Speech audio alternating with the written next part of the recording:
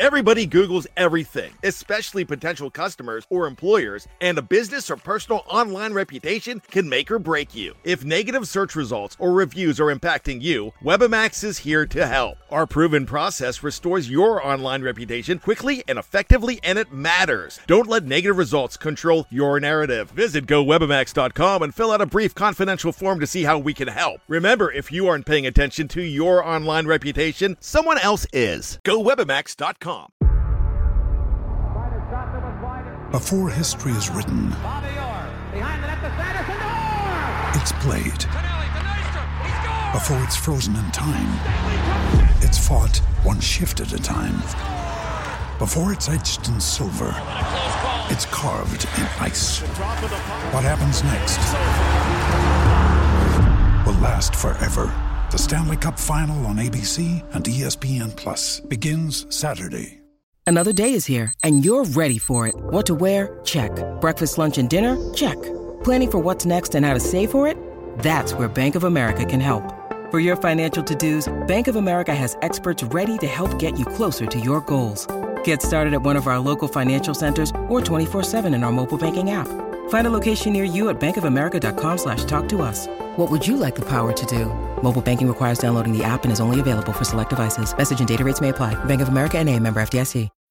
When you need mealtime inspiration, it's worth shopping Kroger, where you'll find over 30,000 mouth-watering choices that excite your inner foodie. And no matter what tasty choice you make, you'll enjoy our everyday low prices, plus extra ways to save, like digital coupons worth over $600 each week. You can also save up to $1 off per gallon at the pump with fuel points. More savings and more inspiring flavors make shopping Kroger worth it every time. Kroger, fresh for everyone. Fuel restrictions apply.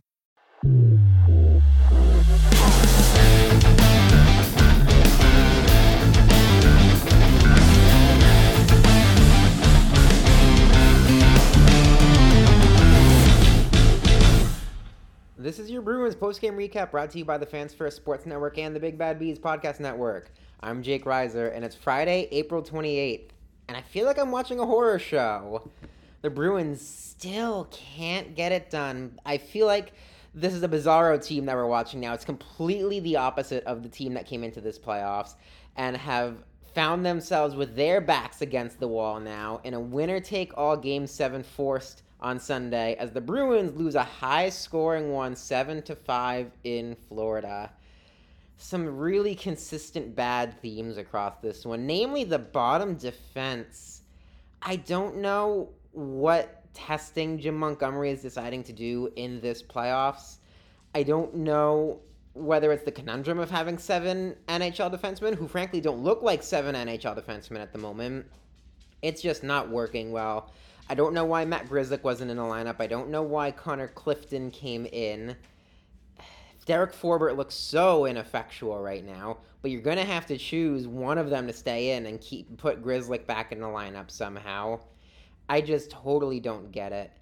The Bruins give up the first goal again, an amazingly effective power play, and they give up third period leads. Again, it's the bizarro world. It's the complete opposite of what the Bruins were coming into this playoffs. A team who could handle third periods better than anybody could, but a team who wouldn't score on the power play, all of a sudden had it completely turned around on them. Linus Ullmark, I don't know, should be starting on Sunday. Yes, his defense hung him out to dry a little bit tonight, but something's clearly off with him.